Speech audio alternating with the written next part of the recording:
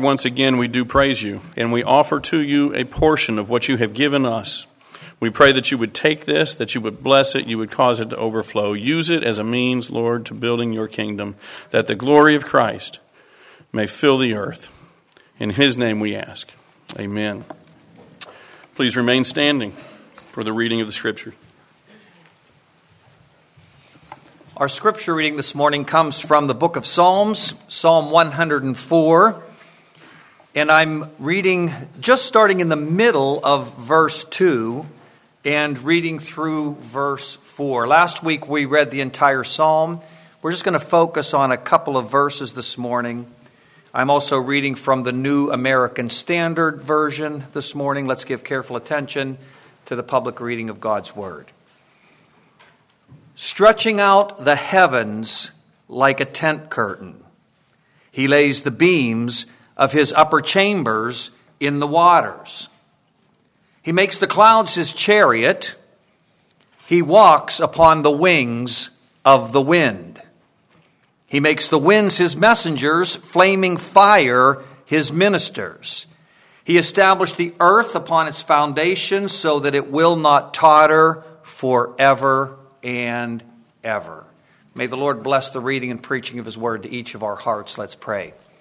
Blessed are you, O Lord, our God, King and Creator of the universe, who has sanctified us by your word, which is truth, and who has called us to engage in the study of that word.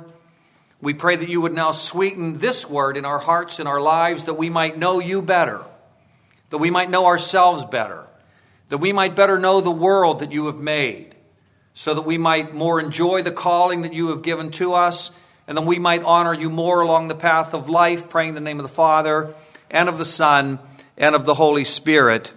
Amen. Be seated, please.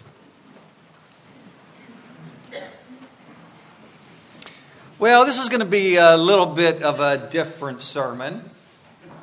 I will admit I probably wouldn't preach this sermon just anywhere. I certainly wouldn't preach this sermon if it was the first time I was preaching in a congregation that didn't know me, but it is a sermon that I would preach among friends, and that you are. This is really a sequel to last week's sermon where we looked at God's glory and God's generosity in the wonderful world that he has made. Let me ask you a question. The psalmist says in Psalm 78, "May he rule from sea to sea." What's that mean? If the psalmist lived in the United States, it would be pretty obvious, right?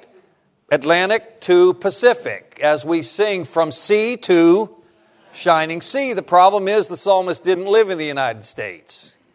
Well, if you know anything about the geography of Israel, maybe he meant from the Mediterranean to the Dead Sea. But that's really a pretty small piece of real estate. It goes from like Lakeland to Melbourne. And the point of the psalmist is, may the Lord reign absolutely everywhere. Well, if he wanted to say, may the Lord reign absolutely everywhere, why did he say from sea to sea? It presumes a certain picture of the world, one that we don't share with the ancient Israelite psalmist. Or have you ever thought about the Ten Commandments? When God says, you shall not make for yourself an image in the form of anything in heaven above, or on the earth beneath, or the waters below. Have you ever stopped to ask, what are those waters below? And what's down there that we might make an image of? There are a lot of pictures of the world in the Bible from an ancient world that just don't register with us. Use your mind's eye for a moment and picture planet Earth. Can you do that? Picture planet Earth. Now, our images might vary, but on the whole, we probably see a globe. And that globe we see going around the sun. And around the globe of the earth, we see a little globe called the moon. This is kind of what we picture in our mind's eye when we picture planet Earth. Now, if I were to be able to go back to ancient Israel and say to anybody walking around in Jerusalem, in your mind's eye, picture planet Earth, the first thing they would have said to me is, what on earth is a planet? The Bible refers to the sun and the moon and the stars, but there are no planets in the Bible. Now, Jude in the New Testament does refer to wandering stars, because they did know that there was a difference between Jupiter and Venus and Mars and the other stars. They were observant. They could tell that some of these stars up there didn't quite track with all the other stars, so they called them wandering stars, but they still called them what? Stars. They didn't call them planets. Now, after we got over that discussion, then I would say, now let's get back to the point. Picture in your mind's eye the earth. This is what they would say. Well, I see a flat disk, and that disk is floating on water. And the water rises at one end, and it rises at the other end. And then above that disk, there's this beautiful solid blue dome. And inside that dome, there are the sun and the moon and the stars. And above that dome are the celestial waters from which we get our rain. And by the way, that disk floating on the water, who wants to live on a houseboat? So that disk is anchored in what the Bible calls the pillars of the earth or the foundations of the earth. And they would say to me then, isn't that a beautiful picture of God's world? And I would say, yes, it is. Now, a good number of years ago, there was a book written, and the book was entitled Through New Eyes, Developing a Biblical Worldview. Was that what it was called? That doesn't sound right. Yeah, that's what it was called. Developing a biblical... No, I knew it didn't sound right. Developing a biblical view of the world, which is not a biblical worldview, related but different. Biblical worldview asks questions like, where did we come from? Why are we here? Where are we going? Those are all important questions, but that book raised a different question. It was developing a biblical view of the world, and that's what we're going to start to do this morning. We want to look through ancient eyes at the world, to see a biblical view of the world. Not that a modern view is unbiblical. What I mean by biblical is the way the Bible presents the world. Because it's not one that we're naturally going to get living in the 21st century in the Western developed scientific technological world. And if we don't have a biblical view of the world, it's going to be much harder to have a biblical worldview. As we'll see, the two are related. What we want to do is begin to take a look at how the Bible itself views the world. Now, first of all, 2 principles, and then 6 reasons. You with me? How many principles? How many reasons? Okay, let's just look at a couple of principles, just some general principles, and then we're going to look at 6 reasons, and those 6 reasons are going to come right out of the text that we have read. Here's our first principle in developing a biblical view of the world. The Bible's view of the world is by and large metaphorical, not literal. Metaphorical, not literal. Let's look at a couple of things here. First of all, God revealed Himself to ancient Israel with a lot of figurative language. One of the best known lines from the Old Testament comes from a psalm that starts with 2 and also has a 3 in it. The Lord is my, not literally, metaphorically, God is our shepherd. Psalm 46, God is our refuge. Psalm 87, the Lord God is sun, S-U-N, and shield. Or you can think of all that language that speaks of God walking in the garden with Adam and Eve. Pretty tough to do since God doesn't have a body like we do. The eyes of the Lord looking out through the earth. The arm of the Lord not being too short to save us. I'm not saying that everything in the Bible that the Bible says about God is metaphorical or figurative. When the Bible says God is love, that's not metaphorical, that's literal language. But a lot of what God reveals to us through the Scriptures is figurative and it's not literal. We're going to come back and talk about that a bit more. God has revealed Himself to us, to ancient Israel, with figurative language. But also, God has revealed His people to His people through literal language. Not only does God tell us about Himself with figures of speech, but He tells us a lot about us with figures of speech. He calls us His children. Now, we're not God's children in the way that Will, Evan, Mark Jr., and Annie are my children. He calls us His bride. He calls us His sheep. We're not literally sheep. You see, God not only reveals a lot about who He is, but He also reveals a lot about who we are through figurative language. And this is kind of tough for those of us, especially who are on the technological, engineering, science kind of side of it. When I have students that come to seminary, they're in grad school.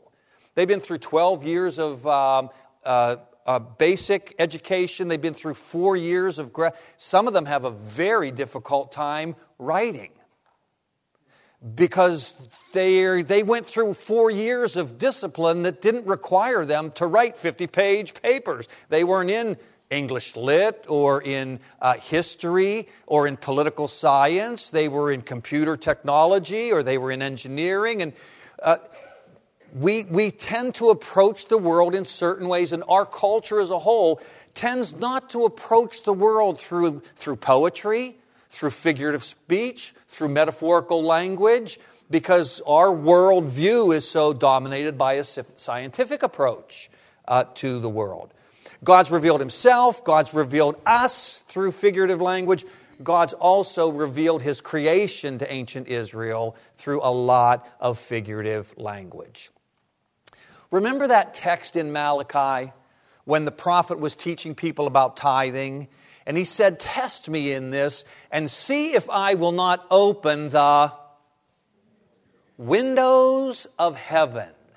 I didn't know heaven had any windows in it. What are windows doing in heaven? "And see if I will not pour out a blessing." Strange language to us, makes perfect sense to the ancient Israelite with his view of the world, especially as he is a farmer. Or think of the flood story. At the end of the flood story, it says, "Now the springs of the deep and the floodgates of heaven had been closed, and the rain had stopped falling." Notice that. When God flooded the world, water came from two places. It came through the windows of heaven, and it came from the springs of the great deep. Because remember, in this ancient view, we only have two places from which we can get water. The water below and the water above. That's why you shall not make for yourself an image in the form of anything in the heavens above, the earth beneath, it's starting to maybe cohere and make a little bit of sense as to why we find this kind of language. Now, one other thing, just so that you stop being quite so nervous. God has not only revealed Himself and His people and His creation through figurative language, but listen, God has revealed His truth through figurative language. I got to make that point. Because I know that some of you are thinking, he thinks there's stuff in the Bible that's not literal. That means he doesn't think it's true. Because don't we say that's literally true. As opposed to, as I guess what we're trying to say is, that's really, really true, and it's certainly not false, because if it's not literally true, it must be. That's false. God can communicate truth through literal language, and God can communicate truth through figurative language. For example, John chapter 15, Jesus says, I am the vine, and you are the branches.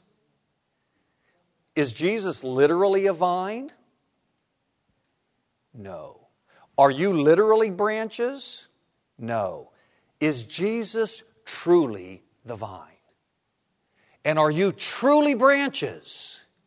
So that without being connected to Him, you have no hope of producing fruit in this life or in the life to come. See, when Jesus says, I am the vine and you are the branches, He's telling you the truth. He's just telling you the truth through figurative language. Jesus says, I am the door, not literally. Jesus says, as we celebrated the Lord's Supper, Jesus says, this is my body. This is my blood. Now, maybe some of you have come from a Roman Catholic background. Maybe some of you are visiting and you are Roman Catholic. This is why where Protestants and Roman Catholics don't see eye to eye, do we? See, Roman Catholics say, Jesus said, this is my body, this is my blood. So there's the miracle of transubstantiation. The bread and the wine actually literally become the body and blood of Christ because that's what the Bible says. And we say, yeah, that is what the Bible says, and it is communicating truth, but we shouldn't understand that, what's the L word? We shouldn't understand that literally. It's the body and blood through the spiritual ministry of the Holy Spirit, not in a physical, literal way. And so you're comfortable. Those of you, who, again, if somebody is Catholic, you're on the other side of this equation at this point, but that's okay. But those of you who are Protestant, you're comfortable saying that's true. Jesus, it is His body, it is His blood. It's just not literally true. So I have to really make that point because it's so deeply ingrained that literal is true and metaphorical is something other than true, that God communicates His truth to us through figurative language. So that's the first principle. The first principle is that God communicates a lot of truth to us about Himself, about ourselves, and about the world that He has made, and He communicates it through metaphorical language. Not everything in the Bible is metaphorical, but God does use a lot of metaphor. Here's our second principle, and it's just a different way of saying the same thing, but it's kind of taking it out of literary categories and putting it into kind of more philosophical categories. When God communicates to us, when we get a picture of the world through ancient eyes, that picture is theological. It is not scientific. The picture of the world that the Bible gives us is a theological picture. It is not a modern scientific picture. And we will be forever butting heads if we continue to try to mesh the pictures in the Bible with the pictures that we get by looking at the universe through a telescope. Let me give you an illustration. Somebody tell me what this is. Bulletin. What if I were to say to you, no, it's not. It's paper. Who's right? But when you say it's a bulletin, what question are you answering? What's its purpose? What's its function? When I say it's paper, what question am I answering? What's it made out of? Who's true? They're both true. This is what we call complementary truth, right? two truths. We're both talking about the exact same reality, aren't we? But you're answering one kind of question, I'm answering another kind of question.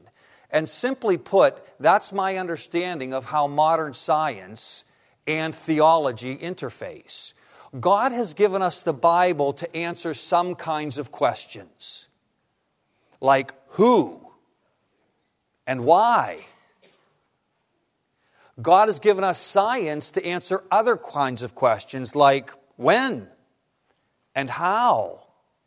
They're going to be complementary truths. When theology is done well and when science is done well, there's no conflict, there's complementary truth, because you see, the scientist and the theologian are both talking about the exact same reality, aren't they? They're talking about the world that God has made, but they're answering different kinds of questions. No wonder they're saying pretty different things, like paper and a bulletin. Well, let me give you an example from the Bible.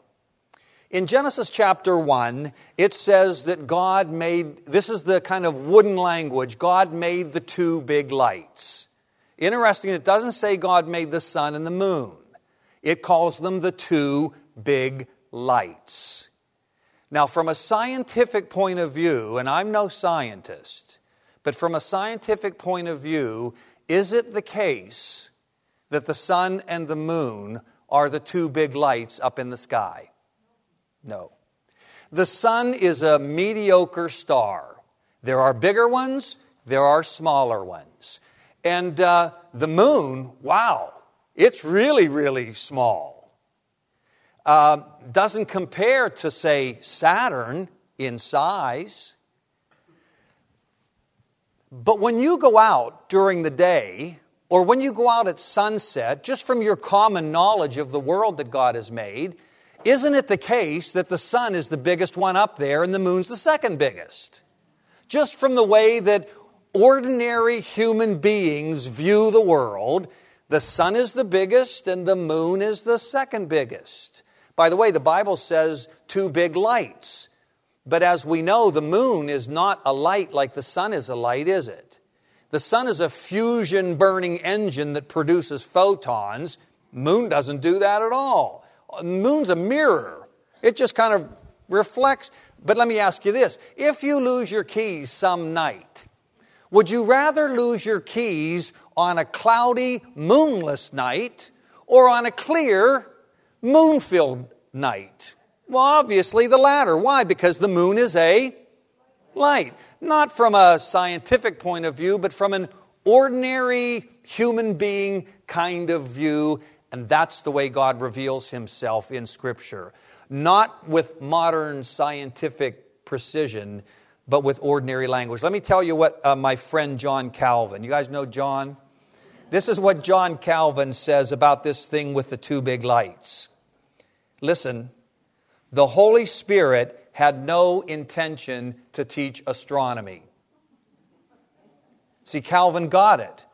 That when God is revealing Himself in Scripture, He is not revealing things to us scientifically, but theologically. Calvin goes on to say, and in proposing instruction meant to be common to the simplest and most uneducated persons, God made use by Moses and the other prophets of most popular language. Now listen to this. The Holy Spirit would rather speak childishly than unintelligibly. If God had revealed to ancient Israel a world that you and I know because of people like Galileo and Copernicus, they would have scratched their heads and said, what on earth is he talking about? It would have been like God saying to somebody, in a couple of years, everybody's going to be using smartphones. Some of them are going to be using iPhones, but the really smart ones are going to be using Android phones.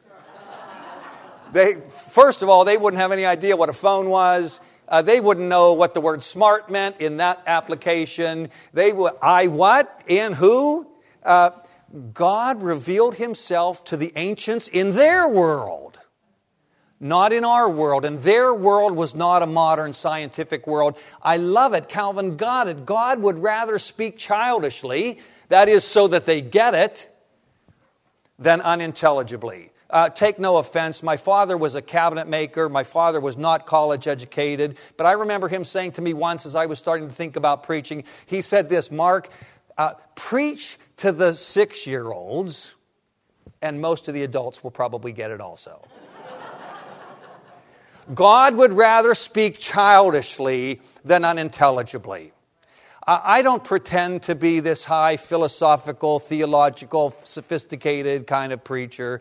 I'm here for you, and I want to preach in a way that you get it, not in a way that my colleagues in the Society of Biblical Literature get. God would rather communicate childishly than unintelligently. Let me give you another example. Remember that firmament that we talked about, that dome? Have you ever asked yourself the question, why did King James call it a firmament? And why don't our modern translations call it a firmament? Why do they use words like expanse? Because when they're using words like expanse, they're taking away some of the dissonance that we feel between the theological picture in the Bible and the scientific picture that we understand. But they're eliminating from us God's picture of the world when they take away a good old word like firmament. Yay for the king on this one. Now, why did the King James use the word firmament? I guess it's because somebody thought that thing up there was F-I-R-M. Well, the reason why the king used the word firmament is because he's looking at the Latin, which used a word that meant firm. And that's because Jerome in 400 was looking at the Greek, which used a word that meant firm. Because the Septuagint, the Greek translators of the Hebrew Scriptures, were reading the Hebrew Bible, and the word there, rakia, is a word that means, no wonder the king used the word firmament.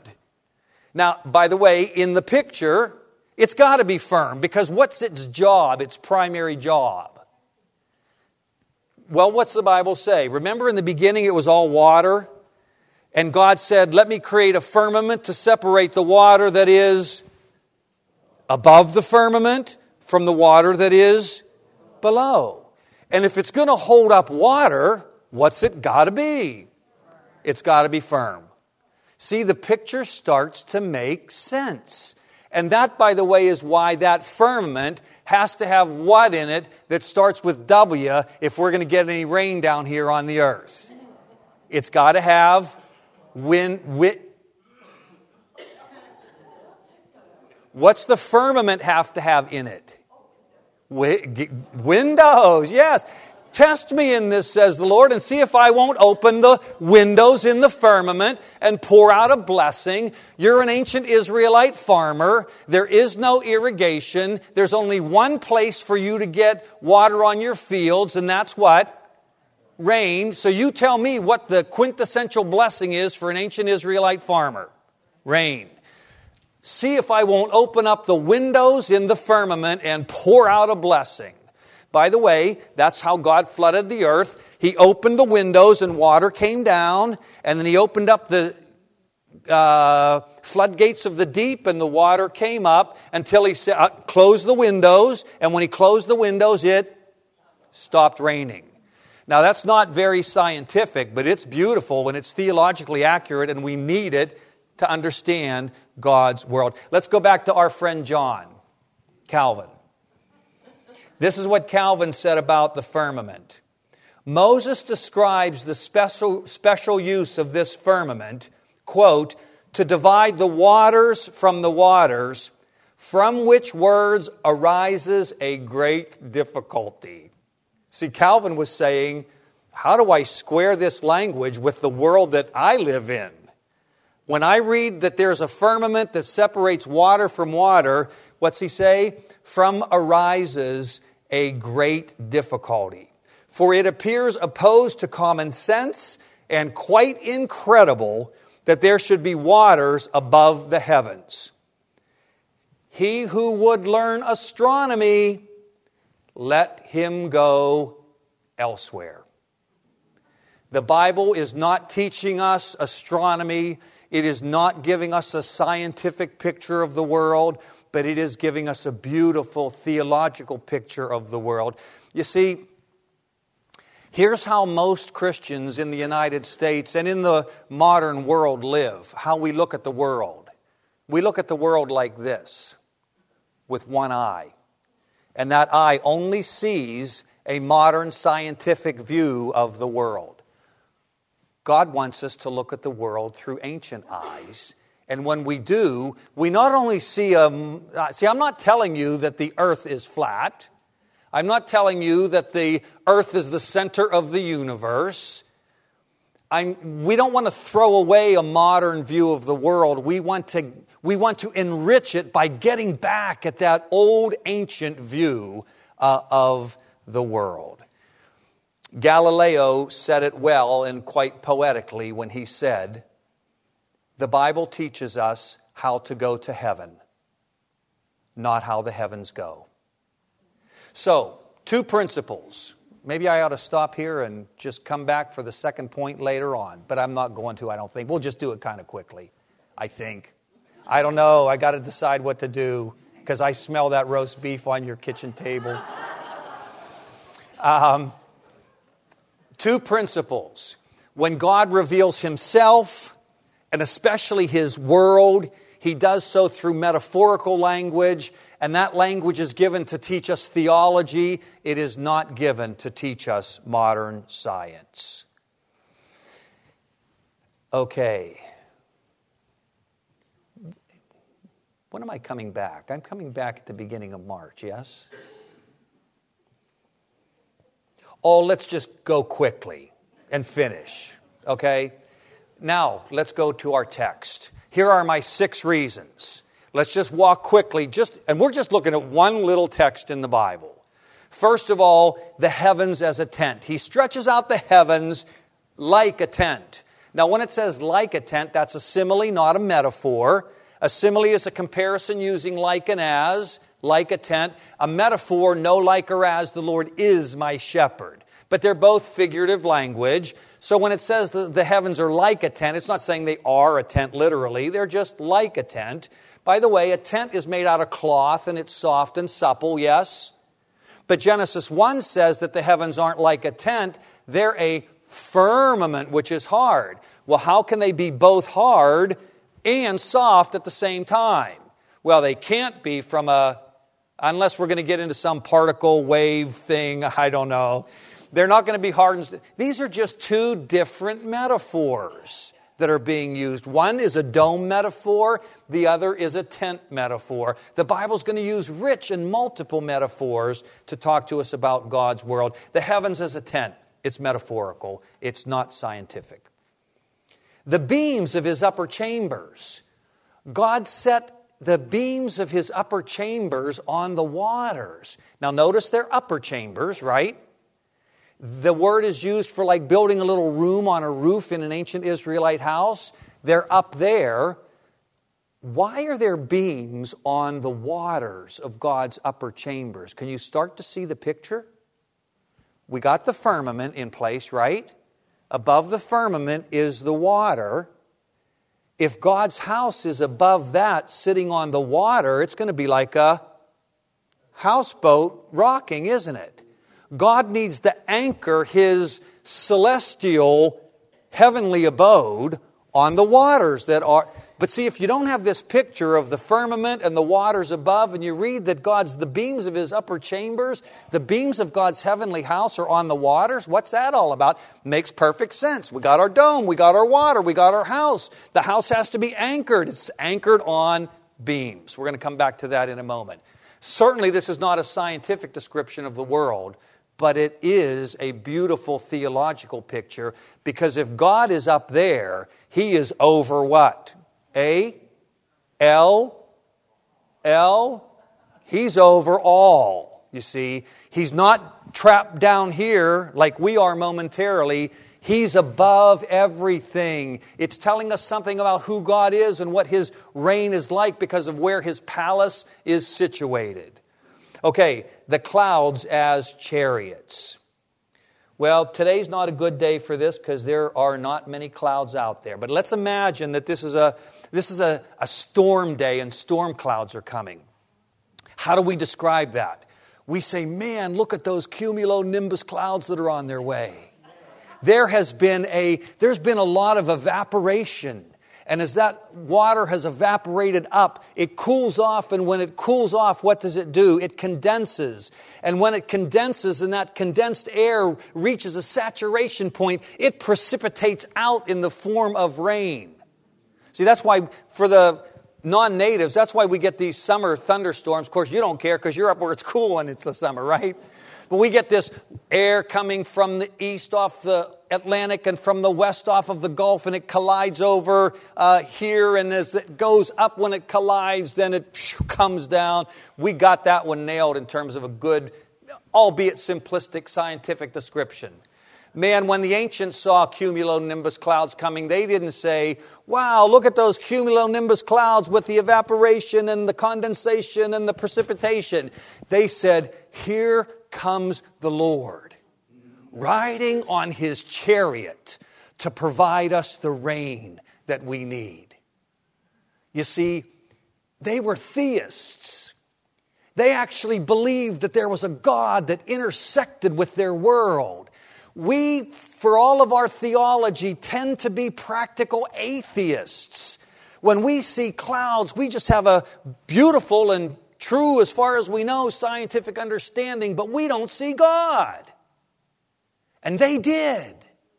And if we can recapture that ancient view of the world, maybe we'll begin to see God like they saw God in the world that they have made.